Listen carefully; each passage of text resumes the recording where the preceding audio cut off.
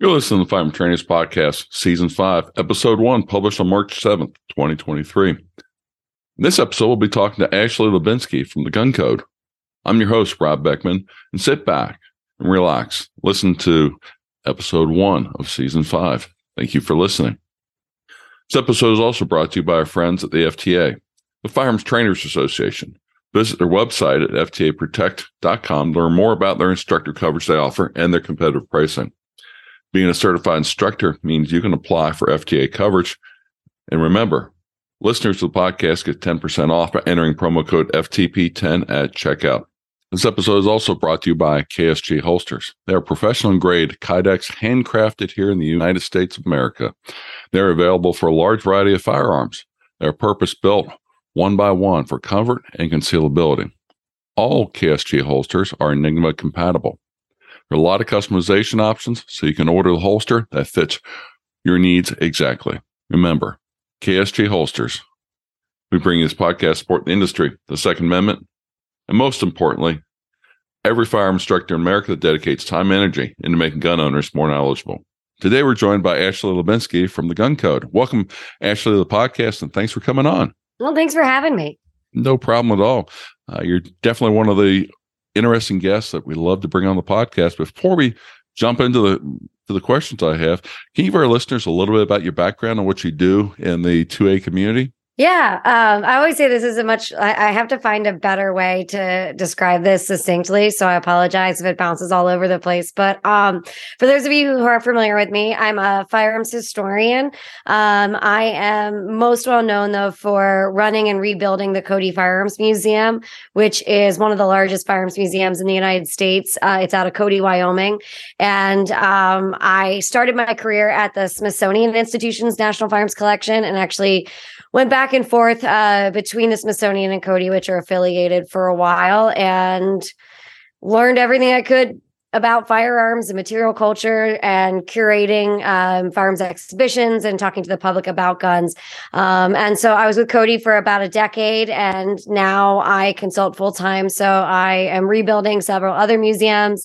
I just co-founded the University of Wyoming College of Law's Firearms Research Center. I serve as an expert witness a lot in terms of anything firearms history related, anything from historic firearms and product liability up through Second Amendment cases. I do TV from time to time with firearms, and I write for a bunch of different magazines. I think that's all of it. And your free time, you've got a few dogs, right? Yeah, 2 dogs and a cat. Yeah, you're busy. That's for sure. Well, hey, our topic today is talking about gun culture. And I heard you talk about this on the Walk and Talk America podcast. And I thought it was kind of fascinating because it's not just, okay, we've got muzzleloaders and we've got, centerfire rifles, and then we've got the modern, kind of AR rifles. You go into it probably 100 times deeper than what I could do. And that's where I thought it'd be really good for you to kind of walk us through some of the timetables, like, what was the firearm culture in this country when it comes to pre-Civil War? Yeah, so this is actually a really interesting question, especially now because of the Bruen decision in 2022. And part of that is, and this has been like my life for like the past 6 months, one of the things that was important about the Bruen decision was the importance of history to determining constitutionality of firearms laws that are in existence today. So according to Bruen, the most relevant time frame to discuss what technology was available, what was the culture, and are there any comparable laws from that time frame is the founding era, which is around the ratification of the Second Amendment. But then there's a lot of conversation in some of the lawsuits I'm working on right now about around the ratification of the 14th Amendment. And so that's kind of the second most important time frame to Bruen. And then there's all of these kind of in between periods of time within American history and international history to some extent that kind of inform the different timeframes that Bruen wants us to talk about. So do you want me to start earlier? We could do 19th century. There's so much. 19th century. Let's start there. Okay. So the 19th century is kind of an interesting time for firearms development. Back in the 1700s, you had 2,500 to 3,000 gunsmiths in the United States, but you have to understand that firearms were still individually made to some extent. I mean, there were armories that existed in the United States by the turn of the 1800s, but for the bulk of firearms that were being produced, they were being produced by individuals or from foreign armories. And so it's a very different thing to think about when we're talking about, firearms design and firearms use. So back in the period right before the 19th century, one of the most common firearms you would have would be the American long rifle, and that almost served as like a multi-purpose tool. So you had it for hunting, you had it for target shooting, you had it for self-defense, and sometimes for war, although that's a little bit exaggerated. It was used, but not as much as people think it was. So you think about, maybe you have one firearm, maybe you have, several firearms, but they have kind of a multi-purpose use. But as you come into the 19th century, you start to get the different industrial revolutions in the United States. You start to develop actual manufacturing processes. And so while you're shifting out of having guns designed by individuals or small runs of firearms technology, you're now also moving into much more of a modern era in terms of firearms production that ultimately, obviously explodes during the American Civil War. Would you like me to talk a little bit about the technologies that were available, or yes, because I think laws? that's one of those things where the technology right around the 1860s there. I mean, we went from the muzzleloaders into the center fire, and that changed things quite a bit. Yeah. So what I think is kind of interesting, so firearms have been around for like 700 years. And I think that it's fascinating for a lot of people to understand that early technology, so technology even in the 1600s, even all the way back to the 1400s, you had single shots, but you also had repeaters. Rifling was developed around 1450. So a lot of these things that we start to see as more modern technology actually has roots centuries before the 19th century. But when you get into the 1800s, the mid 1800s, like I said, with the Industrial Revolution and manufacturing processes changes, you get a lot more technology that's uniform, a lot more diversity within that technology. But then at the same time, you see society changing in a way that utilizes that technology. So, before, if you had a repeating firearm in the 1600s in Europe, you were probably commissioning it, you were probably using it for target shooting or hunting, you were probably not using it on the battlefield. But you see in American culture a shift in the way that we fight wars by the time you get to the Civil War. And so you had said, we have these muzzle loaders. Centerfire does come about in the first couple of decades of the 1800s. But what's interesting when you get to the beginning of the Civil War is, you've got revolvers, you've got, right around the beginning of the war, several lever action styles. You've got breech loading firearms that are in existence. But when you start at the beginning of the war, you see that you're still kind of using that archaic technology at the beginning of it. So you're still using a muzzleloader. It's just, as an infantry arm, but now it's rifled. And so that's when you start to see these shifts appear during this time frame. So one of the biggest developments to shift the way that firearms are utilized on the battlefield, especially, is the development of a conically shaped projectile. So before the development of a conically shaped projectile, you had a round musket ball. So yes, you had rifling, but you couldn't really adapt it to the battlefield in kind of a large scale because it was slow to load, it was expensive. So when you develop the, conically shaped cartridge, which happens in, like I said, the first couple of decades of the 1800s, and then is ultimately modified by someone at Harper's Ferry named James Burton. But that now allows rifling to be utilized on the battlefield for the first time, kind of in a larger capacity. And so when you're getting up into the Civil War, you still are seeing muzzleloaders, you're still seeing single shots, but all of a sudden now there's rifling involved. And there are some units that start adopting breech loading firearms like the Sharps rifle. And you have some people that are buying Henry rifles, although they weren't, massively adopted. And so you see this really interesting shift in the way that we're fighting the war at the beginning of it and then by the end of it. So with the rifling, you start the war shoulder to shoulder fighting to some extent, like you had been for centuries. And the rifling kind of doesn't matter at that point because you're still firing kind of at, as terrible as it sounds, a human wall. But by the end of the war, with all of these advancements in technology, there are the Union Army they're digging trenches, and they're starting to kind of line up artillery around cities to kind of be able to take over these cities in the South.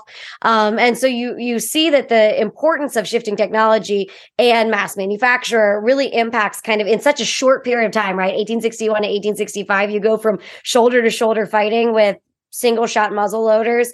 And then all of a sudden you're digging trenches by 1865. And so you see how these technologies have been around for a long time, but man, it changes really fast once you get the abilities to produce the way they were. And then also, obviously, although it's not a nice thing to think about, but warfare tends to fuel a lot of that shifting in the way that we use firearms and also the way that we perceive them. And after the war, it just kind of takes off from there. Mm-hmm. Yeah, talking about after the war, how does the after war, as the soldiers are coming back to their homes, the soldiers having used rifles with rifling in them, Sharps rifles, the centerfire cartridges on them, things. How does that impact American life, culture around then? Well, American life.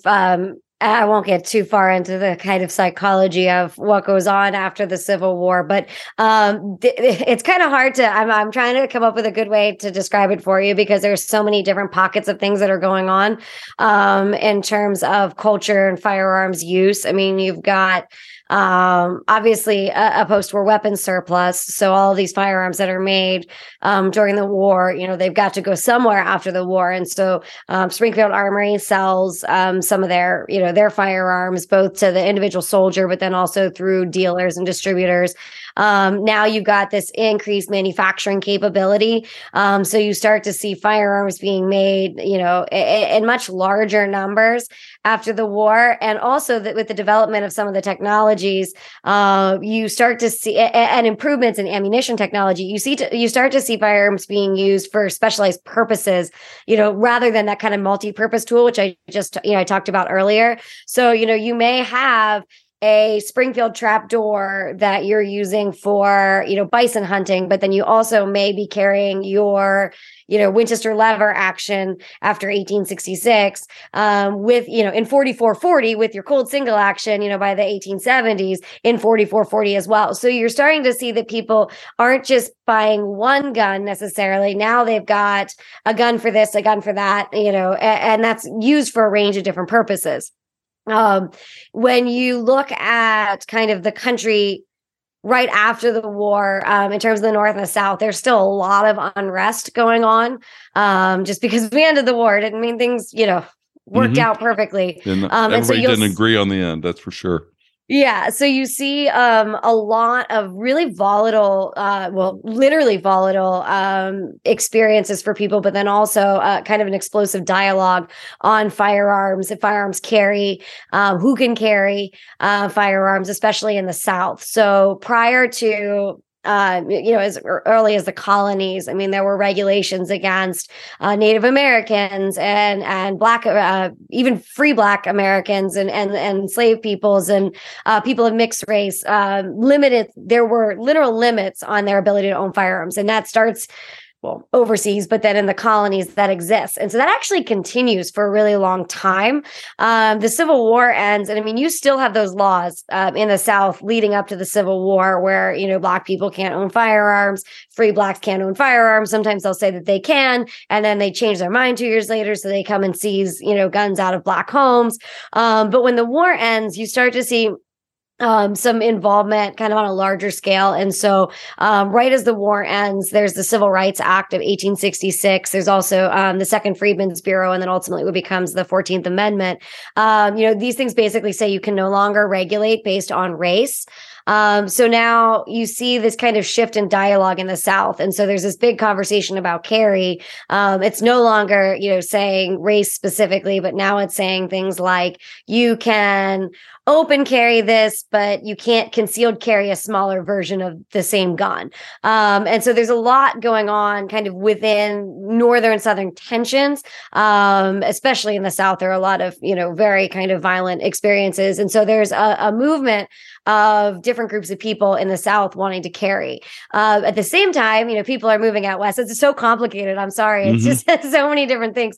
You've got people moving out west, and that has its own set of needs. Now, people have been going out west, since the 1700s, and obviously Native Americans had been there, long before that.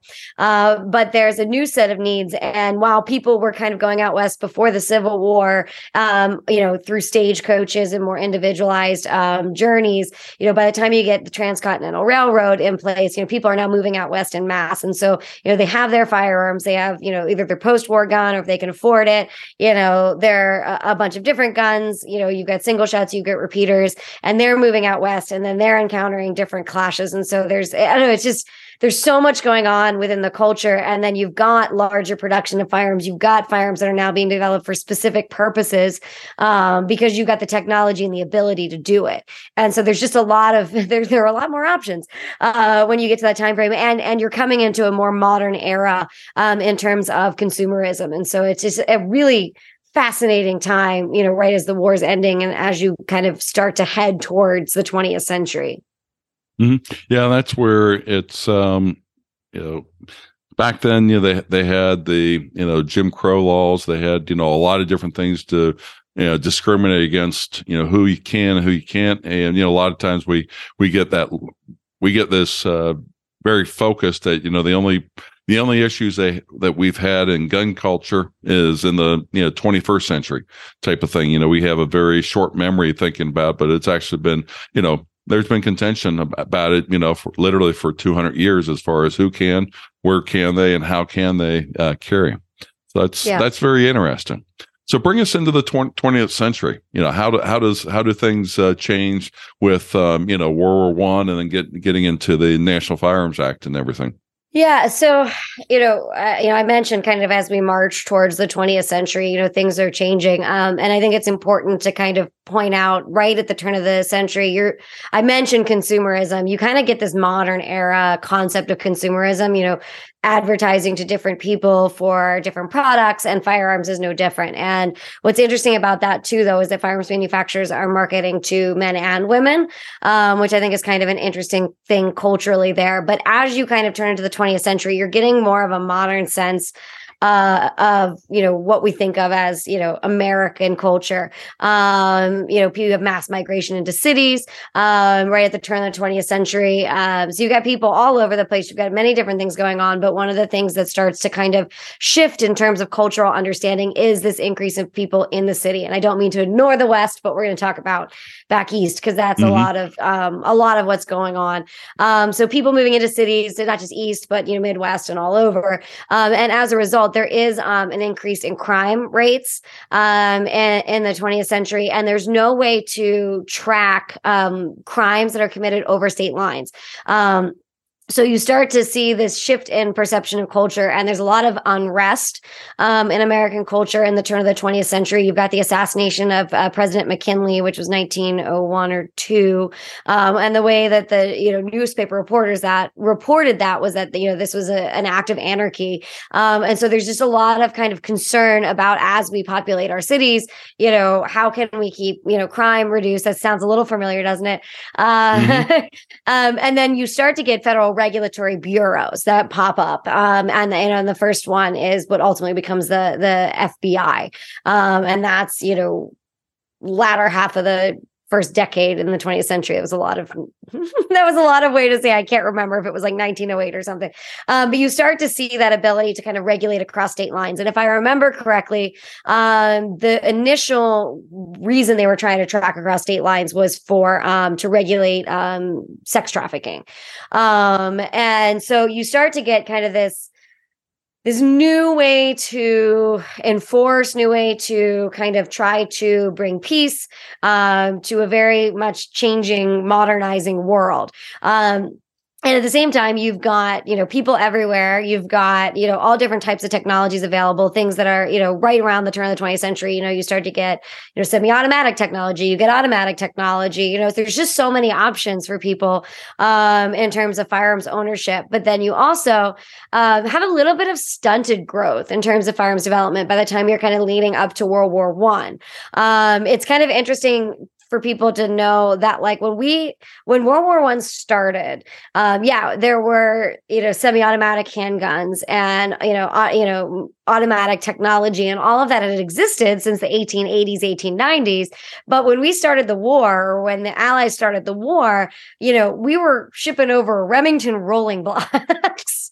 So your single shot Remington rolling block from the 19th century. I mean, that's what we had, to provide for people. I mean, it just hadn't, I guess it hadn't crossed anybody's mind to, and probably just like we've got today, there's budget, considerations. And do you want to go along and spend your money buying a whole bunch of guns that you don't need right now, or go keep the old stuff around? And that's probably the decisions. And then all of a sudden they're like, oh, look at this. We've got a world war going on, and now we've got to ramp up, and figure out how we can build something more efficient. Exactly. And so, it's interesting because you see these, I mentioned it with the Civil War, you see these kind of booms in production and innovation. And a lot of times, when the war ends, that kind of goes away too. And so leading into World War I, obviously, like I said, we're supplying guns, but we're also, kind of behind the eight ball on everything. But when you look at by the end of World War I mean, you're really starting to see, modern technology being implemented, or at least trying to be by the end of the war. And what's interesting too is a lot of manufacturers that we associate as like American companies, like Winchester, for example. So Winchester is fascinating because, we all think about like the Old West, right? And lever actions, but Winchester actually was far more successful with their ammunition production than anything else early on. And then they actually become a major global military manufacturer during World War I. They start making Enfields. They make all kinds of firearms for the Allies. They actually end up pretty much bankrupting themselves, trying to, supply these guns. It didn't go so well. They opened up other factories. They ended up, ultimately, Winchester does go bankrupt in 1931. But, all of this production revs up, but it ultimately ends up kind of destroying certain companies who can't keep their production. They spend all this money to have increased production, right? And then the war ends and they don't have the audience for that necessarily. Mm-hmm. But by the time you get to the end of World War I, you do also get your Thompson submachine guns, which are real late in the war. But then right at the end of it. And one thing that people don't realize too is there's other innovation going on behind the scenes that doesn't get, adopted or manufactured. Winchester is one of the more fascinating companies to talk about because there's so much about that company that people don't realize. But they make, right around 1917, they make a selective fire. So it's a twin top mounted magazine, selective fire, intermediate cartridge firearm, which is single soldier portable. And so, not to make people angry, but if I'm following the Defense Intelligence Agency's 1970 manual on what is an assault rifle, that is the definition of an assault rifle. We all credit it with the Sturmgewehr, and that is one of the ones that's, produced earliest. But that technology was identified in there during World War I, and even to some extent earlier. So really, by the time you get to the end of World War I, we're talking about things that people think are modern technology are in existence, whether they're being produced in mass or not yet. But yeah, so when the war ends, you now have all these firearms. You've got an increased, capacity for those firearms, and the technology, and as the kind of country kind of comes back to normal again, kind of like after the Civil War, right? As they're trying to figure things out, there is continued issues within the country. And then that ultimately leads up to the first truly federal or national firearms regulation, which is the NFA, the National Firearms Act of 1934. Mm-hmm. Yep. Which, was brought around, the NFA Act, from a lot of the gangsters, and, in trying to regulate, who can have, all these different types of firearms, from machine guns to short barrel rifles to short barrel shotguns and such, because it sounds very odd for us in the 21st century to say this, but at the same time, you could literally go down to your hardware store and order yourself a Browning automatic rifle or Thompson machine gun with no problem at all, and they would just sell it to you, and that was that. No background check, nothing. By today's standard, it sounds so foreign. A Maxim silencer, and I'm using silencer because that's what he called it. But a Maxim silencer, in the early 1900s was $8, $5 to some extent.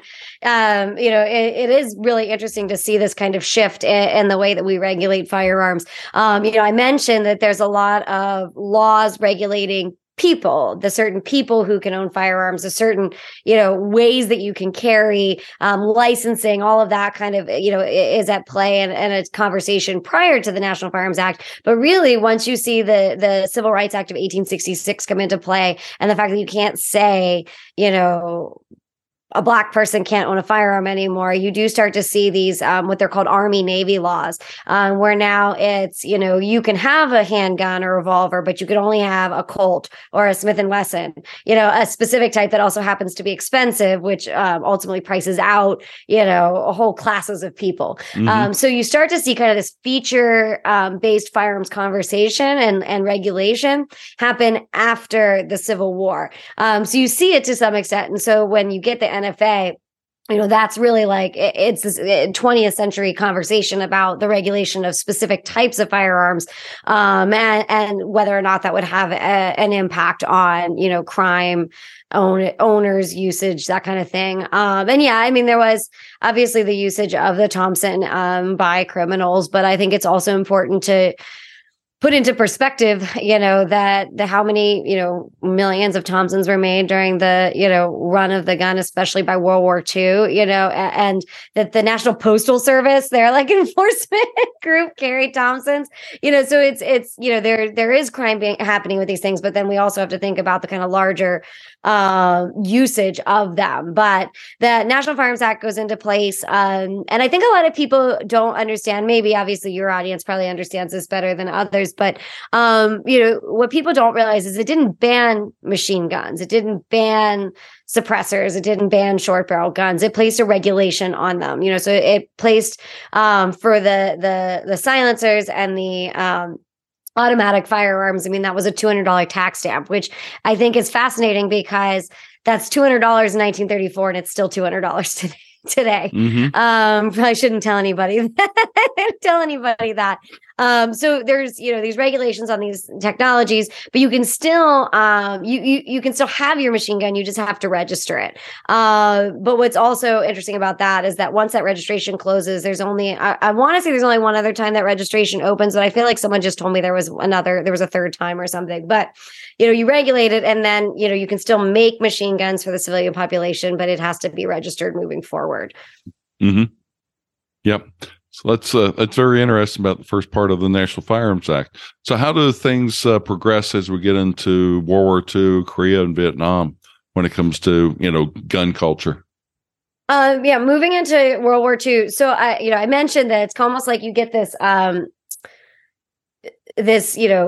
boom of technology and advancement when you see the war. Everyone's trying to create the latest, greatest thing. But then when the war ends, it kind of stops, so you get this crazy advanced, selective fire rifle at the end of World War II that Winchester made. And now it's not being produced because the war ends. So they don't see the validity, the need for it, and that kind of moves into, World War II. Same with technology, with the development of the M1 Garand, but then also the M1 carbine. There was not a lot of movement for the M1 carbine, until we needed it, and then there was a lot of movement. They were using a lot of 1903 Springfields, the beginning of World War II. And then it's like, no, we need M1s. Yeah. So, so it happens again, but with just different technology, different war. I hate to blanket it like it's all the same, but for the sake of brevity, I will I will do that. So you get this production, during World War II.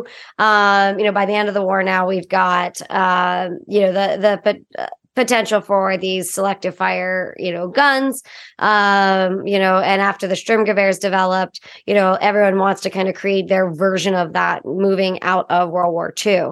World War II, I mean, like all war, I mean, it takes a huge toll on the people who fight it, but then the people who also are like living that experience. I didn't get into the psychology of the post-Civil War period, but it is fascinating. The way that we kind of construct nation building out of cultural trauma.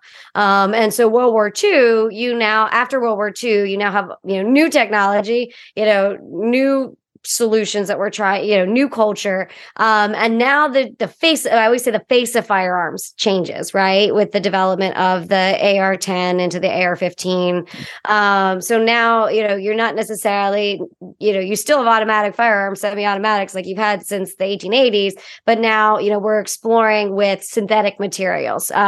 Aeronautics companies are getting involved. So, Fairchild is who, ultimately makes the first AR-10s, AR-15s. And sorry, their subsidiary is called Armalite. I just tried to point that out. Their subsidiary is Armalite. And so you start to see an experimentation, not just in the type of technology, but you also start seeing the experimentation in the materials of, is there something lighter? Is there something more durable? What can we use? This time frame, though, is something I actually studied in graduate school. So I'm happy to talk a little bit more about this, but there is a real shift in the culture of firearms at this point. I could go on all day about each one of these time frames for probably hours, but it's interesting because after World War II, the technology is being developed. The way that the way that it looks is different, but then there's a lot of unrest going on in the country, especially with the ultimately leading up to the assassination of President Kennedy. Martin Luther King Jr. And there's movement into the 70s, 60s and 70s for radical activism. And so if you look at academic scholarship from the time frame, so historians from the time frame, you actually see there's a lot more research being done at university level about firearms culture, about quote unquote gun culture, and trying to define what that means. Which you see to some extent before that, but like now people are really studying it and trying to make sense of it. And I know I want to say his name Hofstede. I always want to say Hofstadter, but that's Hogan's Heroes, which not the same person.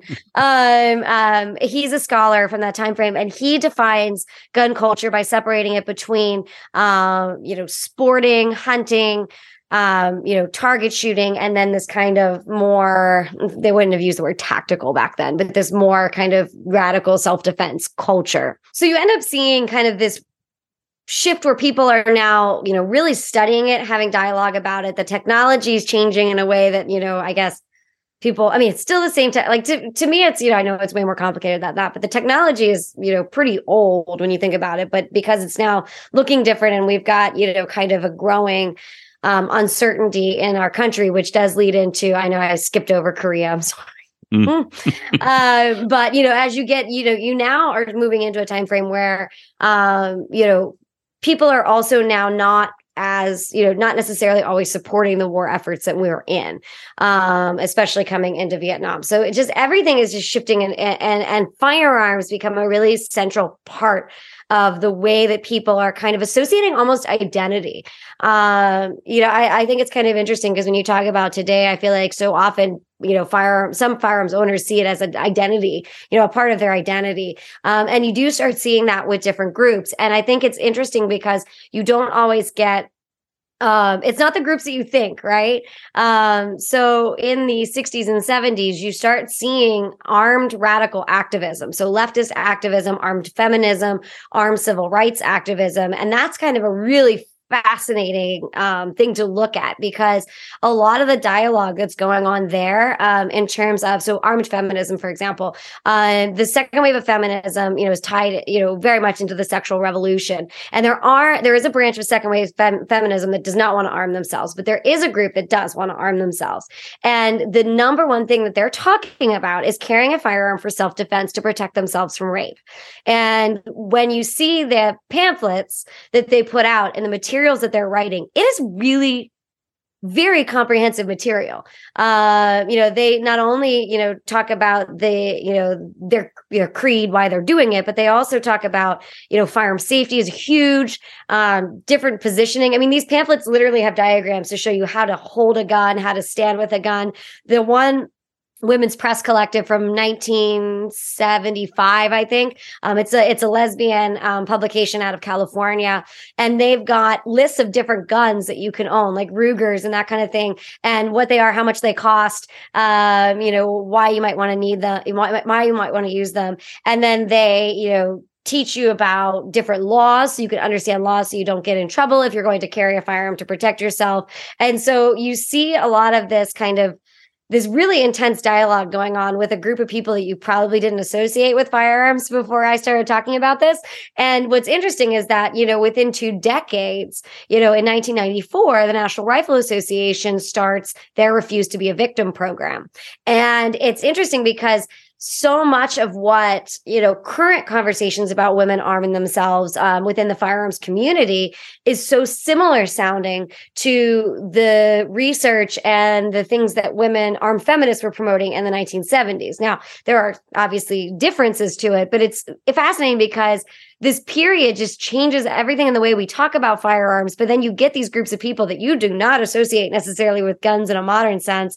And they're some of the people almost leading the charge in safe firearms ownership, how to carry, why to carry, that kind of thing. And that does move over into the leftist activism as well. I mean, you could literally take a gun course at Berkeley.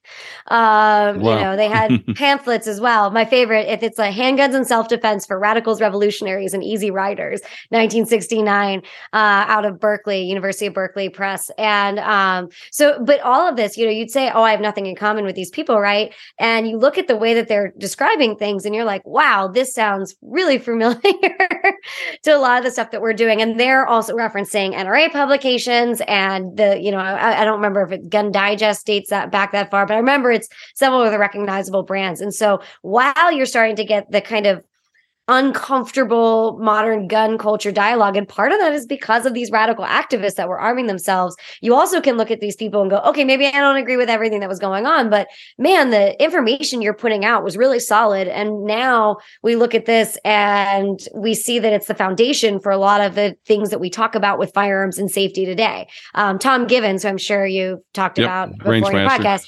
he had his pamphlet in 1980. There was a pamphlet he did for women and shooting, and those women, the armed feminists, they also referenced him as well. And so there's a lot more movement within gun ownership than you would assume that you would have seen, especially from that time period, and especially today. Well, that's very, very, very interesting because when you look at the 60s and 70s, the cultural revolution there, we think about, sex, drugs, and rock and roll. We don't necessarily think about, armed feminism and different things like that. So that's very interesting. Yeah. I mean, there's a lot that goes on, in that time frame. I was saying before this recording, but that I gave a lecture for the Royal Armories on this time frame. I mean, and there's a lot going on, not just with the different radicalized groups, but concerted efforts to either incite violence amongst those people or kind of control where that violence is happening. And there were leaked documents from, I can't remember what group leaked them, from the FBI, of things that they were trying to do to incite violence within urban communities during that time frame. So I think that there's so much, like I would love to study it more, but there's so much to unpack right in that, 60s, 70s, 80s, beginning of the 80s timeframe, because it's one of those things where if you looked at it, you almost feel like, how can I phrase this? You look at it and you almost feel like it's, can't possibly relate to you, right? Especially today, as a gun owner, it can't possibly relate to you, right? But it's so similar to how we got to where we are today and some of the conversations that we're having today. I really think that there's a lot of value in looking to that, because at the same time, too, you're getting that change in the way the firearms looks, with a change in the way our culture looks. And it's, it really is, I think it needs far more study, because I think it really informs where we came today. I gave a rally speech years ago at the DC Project, which the DC Project is a nonprofit that has women from all 50 states, nonpartisan. Yep, we've had them on before too. Yeah, and they asked me to speak at their rally, and I always joke anytime someone asks a historian to speak at a rally, I'm like, well, you want me to put them to sleep? But they asked me to speak about women and the history of women and firearms. And that's its own topic for another day. But the way that I ended it, so I talked about my feminists, and hoped that there weren't just like crickets in the in the group. But that's why the DC Project is great, right? Because you've got, everyone across the political spectrum within that group, female gun owners, regardless of politics. And so I said at the end, I'm like, what's interesting is that if you look at feminism today, third wave feminism, a lot of times those feminists scoff at women wanting to own firearms for protection. And a lot of times female firearms owners don't feel like they can relate to feminists, but we really have each other to thank for how we got to where we are today. And I think it's always really fascinating when you can find those little nuggets of, where we can relate to one another, right? Where you see unity in that. Yeah, the common ground between the two sides. Yeah. Exactly. But then also, as I walked away, I have to share, because it was really funny to me. As I walked away, there were flag bearers, and one of them had a cardboard sign that made some joke like, the Second Amendment doing more for female gun ownership than the entire feminist movement. And I just laughed because I'm like, that's ironic based on what I just said. Yeah, that is interesting. Well, hey, let's move to the 80s and 80s and 90s. Can you give us a little bit of breakdown there? So I actually don't do a ton of study within the 80s. I know that there's more dialogue in the 80s and 90s for conservative firearms ownership, but I have to be honest, I don't really, I've really never studied much more out of the 70s into the early 80s. So I feel like I would do a really bad job at at telling you that. But I mean, if you want to talk more about, I'm familiar with, the changing of technology leading into marketing and advertising. So I could do that. Yeah, because that kind of brings us into the 21st century here, because we've seen quite a bit of different when it comes to marketing and how it's done, which is, brings us to the current time where we are. So let's talk about marketing. Yeah, I'm glad. I'm like, it gave me a second to remember, because I was like, I know that I haven't studied kind of the other side of the coin, with Ruby Ridge and all of that. I need to learn more about some of the things that happened there. But so what's interesting is we have, as I mentioned, the technology is pretty old, right? It just looks different. Obviously, that's an oversimplification. There's a lot of improvements in the technology. But what is kind of fascinating is you get this shift away from marketing to people in more popular publications and going more into niche publications. And one good example is in the 1980s, you see kind of this movement, the late 1980s, you see kind of this conversation, which is again going to be very similar sounding, about increase in female firearms ownership. And then, for example, I want to say it's 1989, the National Shooting Sports Foundation starts recording the number of women who are taking out hunting licenses. That same year, the Smith & Wesson re-releases their Lady Smith, which is they make a semi-automatic and a revolver version of what was a small revolver at the turn of the 20th century. And it's so popular, they have to create a line called the Smith & Wesson New Line, which if you talk to Jim Zapico, who's a Smith & Wesson scholar, he will say that really just stood for not Ladysmith, because men wanted those guns. You also get Women in Guns magazine comes out that same year.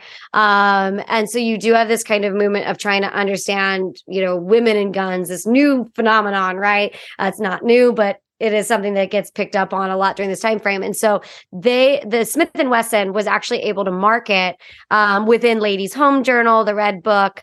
That goes to my complete knowledge of women's magazines. Mm-hmm. Which also is kind of interesting because in today's world, you would never associate those women targeted publications with having anything close to, guns, in their pages. Well, and that's what's fascinating here is because they're running. So back in the 20th century, Smith and Wesson's ads were most firearms ads were either like, to women were, be the, prettiest belle at the ball because you can shoot well. Mm-hmm. All the boys want a good target shooter, or they would be, how are you going to protect yourself when your husband's away at war kind of thing. It was very like, one or the other. And so that similar line of marketing kind of bled into the 1980s, 1990s.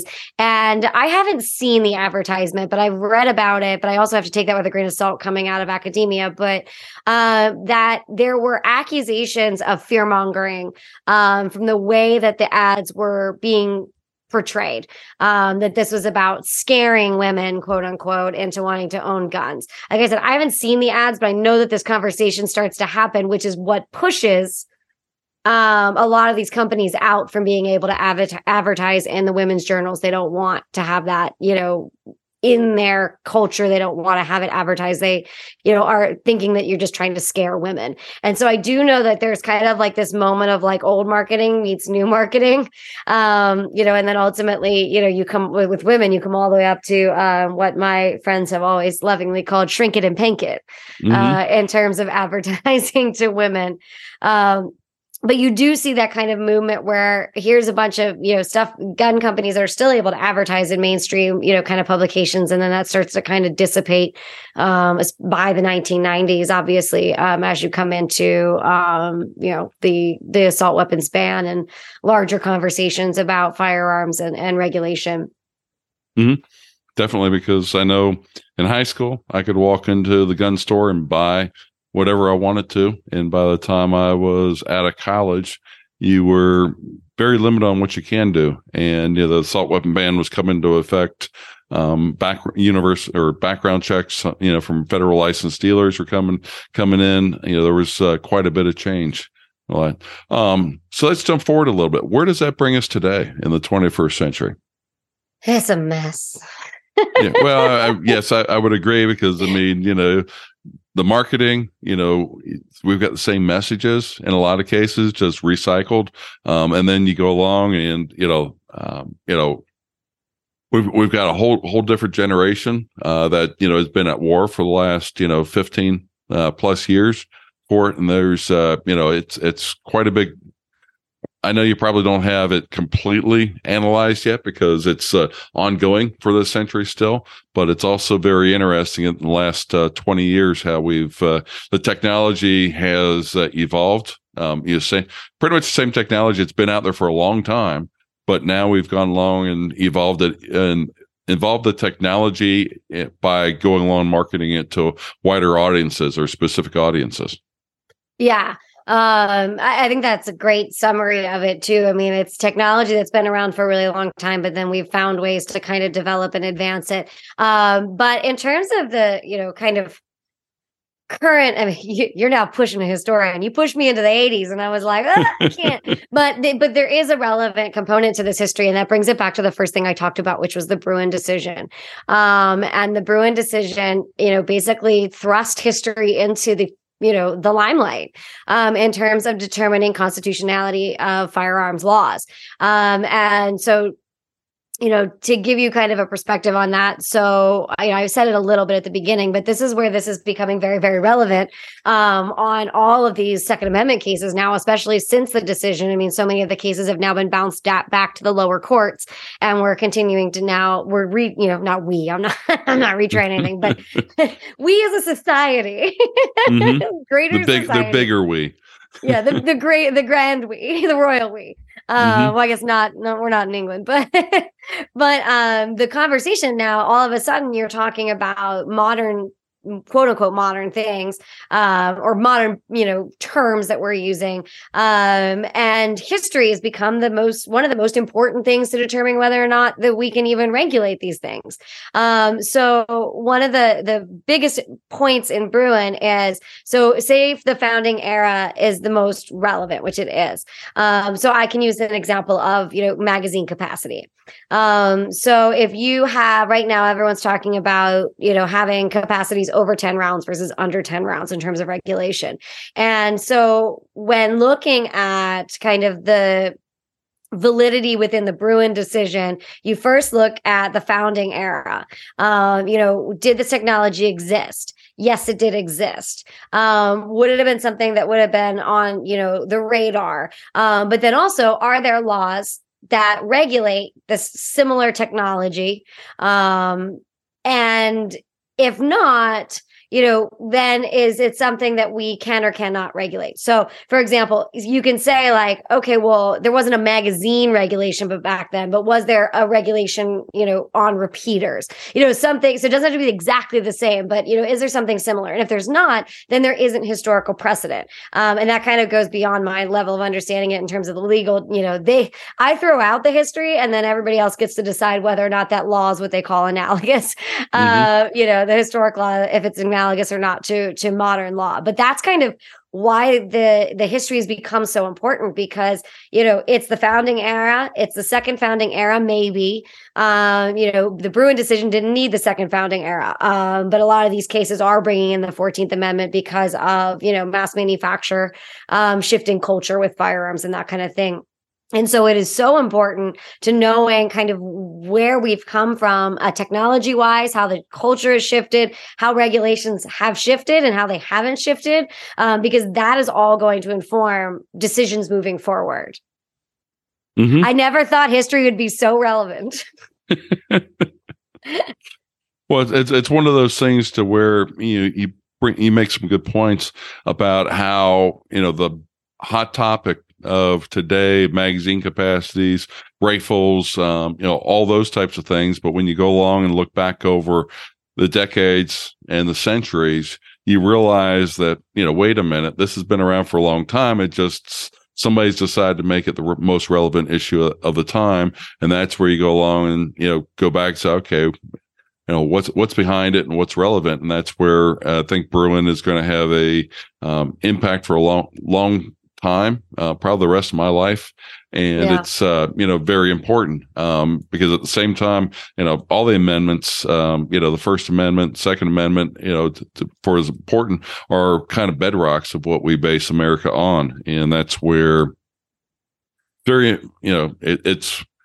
I think it's important to go along and put things into context to what the colonies were facing and why they had certain rules at certain times, because, hey, it was against the law to go along and speak against the King of England, before we, had the revolution. It was, the King of England could go along and, just take your firearms away to protect yourself or to go and, harvest a meal for your family, those types of things. And that's, a lot of what drove those amendments to our Constitution, and why so many people hold them so dear, because, when we were under another country's rule, those weren't guaranteed to any extent at all.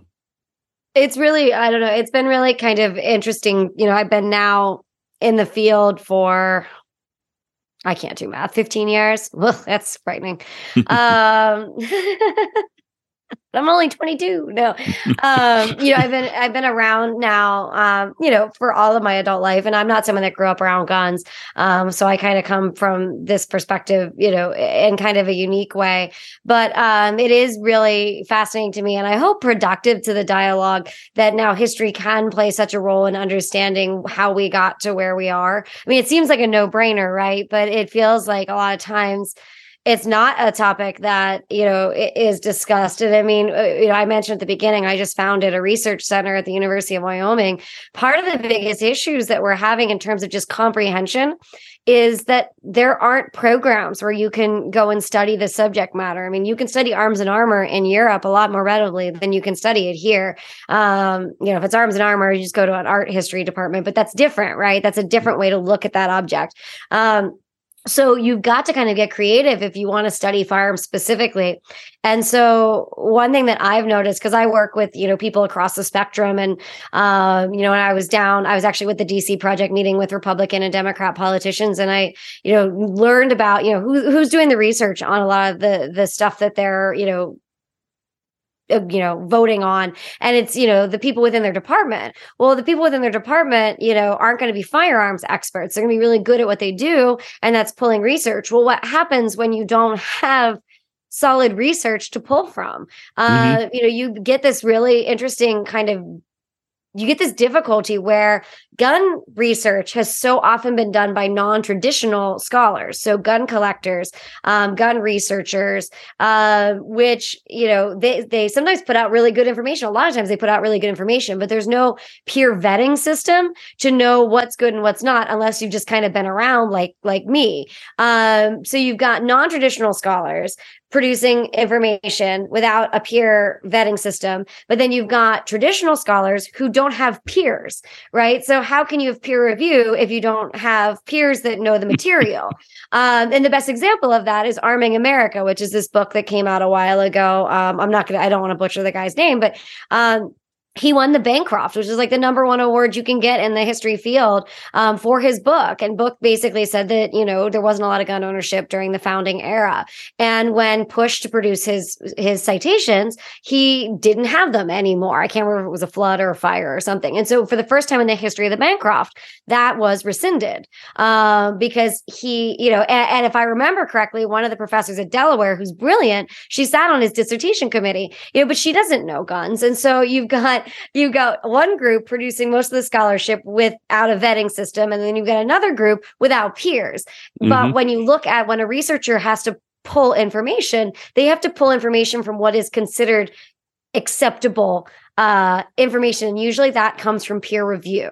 But we're in this unique situation where we don't really have a great peer review system. So they're going to pull from the side that they perceive as the most appropriate, which is the academic community. And certainly there is good scholarship out there, but it's hit or miss. And so if you're somebody making those decisions and you're somebody having to pull the research for somebody, I mean, if the research isn't there or isn't easy to understand what research is good, I don't blame people for being confused. I'm confused half the time. I can say just one of the things I spend, not a lot of time, but I get a lot of questions on it is, how are things viewed? Because I'll just say it from a legal standpoint. I'm no legal scholar also, but it's confusing as all heck. Some of the laws that we have as far as, what's considered, a short barrel rifle versus a pistol versus, shotguns, all those types of things. There's plenty of examples where the normal person looking at it says it doesn't make sense. And it's like, well, until you go along and understand how the laws were written or interpreted. And that's where, there's a lot of room for improvement. So I'm glad to hear that you've founded the, University of Wyoming Center for Firearms Research Center. Firearm FRC, Research Center. We can make it easy. Firearm Research Center, FRC. Okay, I can remember that now. So that's good to hear, because I would definitely say that probably over the next 10 years, your research and who goes through the programs will definitely be very pivotal in gun culture in the 21st century, without a doubt. We really hope so. It's got to start small, but we hope it'll help encourage people to want to study firearms. And, the one thing with the academic community is we don't have to all agree, but we want good scholarship out there. We want accurate scholarship out there. And so we're hopeful, but we're right in the early stages. So we'll see. Yeah, exactly. How it all plays out. Well, yeah, actually, this is episode 1 for season 5, and we got a new question for all our guests. Can you name an event, class, or place that you feel that someone in the 2A community should go and do or see, that you've experienced previously? I was warned about this, and I still don't have Cody Firearms Museum for sure. But I think a place that I would tell people to go to, and it's going to be completely off the wall, so I apologize. I would go visit the Winchester Mystery House in San Jose, California. I didn't talk about her today, but I could have. The Winchester Mystery House is a house that was designed and quote unquote built, like she didn't do the building, but by Sarah Winchester, who was the heir to the Winchester fortune. She was married to Oliver Winchester's son, William Wirt. Her child and her husband died. She moved out to California, and she built this house that is eccentric. And it's a fascinating house to go see, but I think it's really important for people to go out there because the house is not a museum, it's an attraction. And they're great. Like, they really do a great job. But there's a fascinating thing that comes into play in the 20th century in terms of gun culture that we've been talking about. And then the story is that Sarah was felt that she was haunted by the people killed by the, Winchester rifles, and that she built this crazy house because the ghost told her to do it. And she held seances. And, the reason that there's all kinds of kooky stuff in the house, like the stairwell to nowhere, is because it's what the ghost told her, and that she was this woman riddled with guilt for the fact that she was one of the richest people in America because of firearms. And that's not true at all. She was a brilliant woman. She was actually a savant. She was an architect. She was fluent, and I can't even remember how many languages. She super charitable. She barely lived in the house. She spent more time out of the house than she did inside the house. And she's just this amazing woman. And I will say that the people at the Winchester Mystery House are proud to show you all of her inventions. Like, some of the things in that house are just brilliant, ahead of their time inventions. So I think that a lot of times in the gun community, there's almost this like, we should be backing our own, right? Mentality. And we didn't talk about this, but like with mental illness, and everyone talks about Sarah Winchester as being crazy, and she wasn't. And I think that it would be great for more people to go to that house, to not keep spreading that ghost story, and actually learn about someone who was a brilliant, very wealthy person tied to a major manufacturer at the turn of the 20th century. That's a very good suggestion. And as we try to do every season, try to come up with a different question to ask our guest, and every time somebody's come up with a really good suggestion. So the Winchester Mystery House would be a really neat one. I haven't been there, but it is on my list. Don't heckle the staff too bad. I'm just not in California that much. That's my excuse. If I was out there, I would definitely go and see the house. That's for sure. Well, Ashley, we appreciate your time on this episode and such, but if people want to reach out to you to ask you questions or anything else like that, where can they reach you at? So my social media is at History and Heels on Instagram, and then at official Ashley Lubinsky. Have fun spelling that on Facebook. You can go to my website, theguncode.com. You can contact me on either of those. And then also, if you want to know more about the Research Center, it is at Firearms Research on Instagram and Facebook, and firearmsresearchcenter.org. Got it. Perfect. Okay. Ashley, thanks again for your time. And we'll be seeing you at one of the upcoming industry shows, I'm sure, if I make it to one. Yeah. This year, that is. Okay. Thank you. That's a wrap for our first episode of Season 5. And I hope you enjoyed it and can share it with your friends. You have a topic or person you'd like me to talk about, or have suggestions on our format, feedback, feel free to email me at ftp@concealedcarry.com. You can also leave us comments on our website, firearmtrainerpodcast.com. Remember, on our website, you can go back and search previous episodes, listen to the previous episodes, download episodes. All our information is there for you to peruse and take advantage of. I also want you to think about going to Google Play or iTunes and leaving us a review there. Give us a 5-star rating, hopefully, and let other people know that you find us interesting and useful. Also want to ask you to visit our sponsors, especially the Firearm Trainers Association at ftaprotect.com, and check out their instructor insurance. Establishing your business was your big step. Getting certified was the next step. Now go along and get FTA coverage to cover you for the rest of it. And remember to use promo code FTP10 for 10% off at checkout. We bring this podcast to support the industry, the Second Amendment, and most importantly, every firearm instructor in America. that dedicates time and energy into making gun owners more knowledgeable. Stay safe, everyone. Concealed Carry Inc. and ConcealedCarry.com strives to share helpful information and education about gun-related topics, training tips, and other things that may potentially have legal implications for its listeners. The information contained in this podcast is intended in good faith, but it is important to understand that laws vary from place to place, and we encourage listeners to seek local legal advice to understand laws that apply to them. Nothing in this podcast should be misconstrued as legal advice or counsel.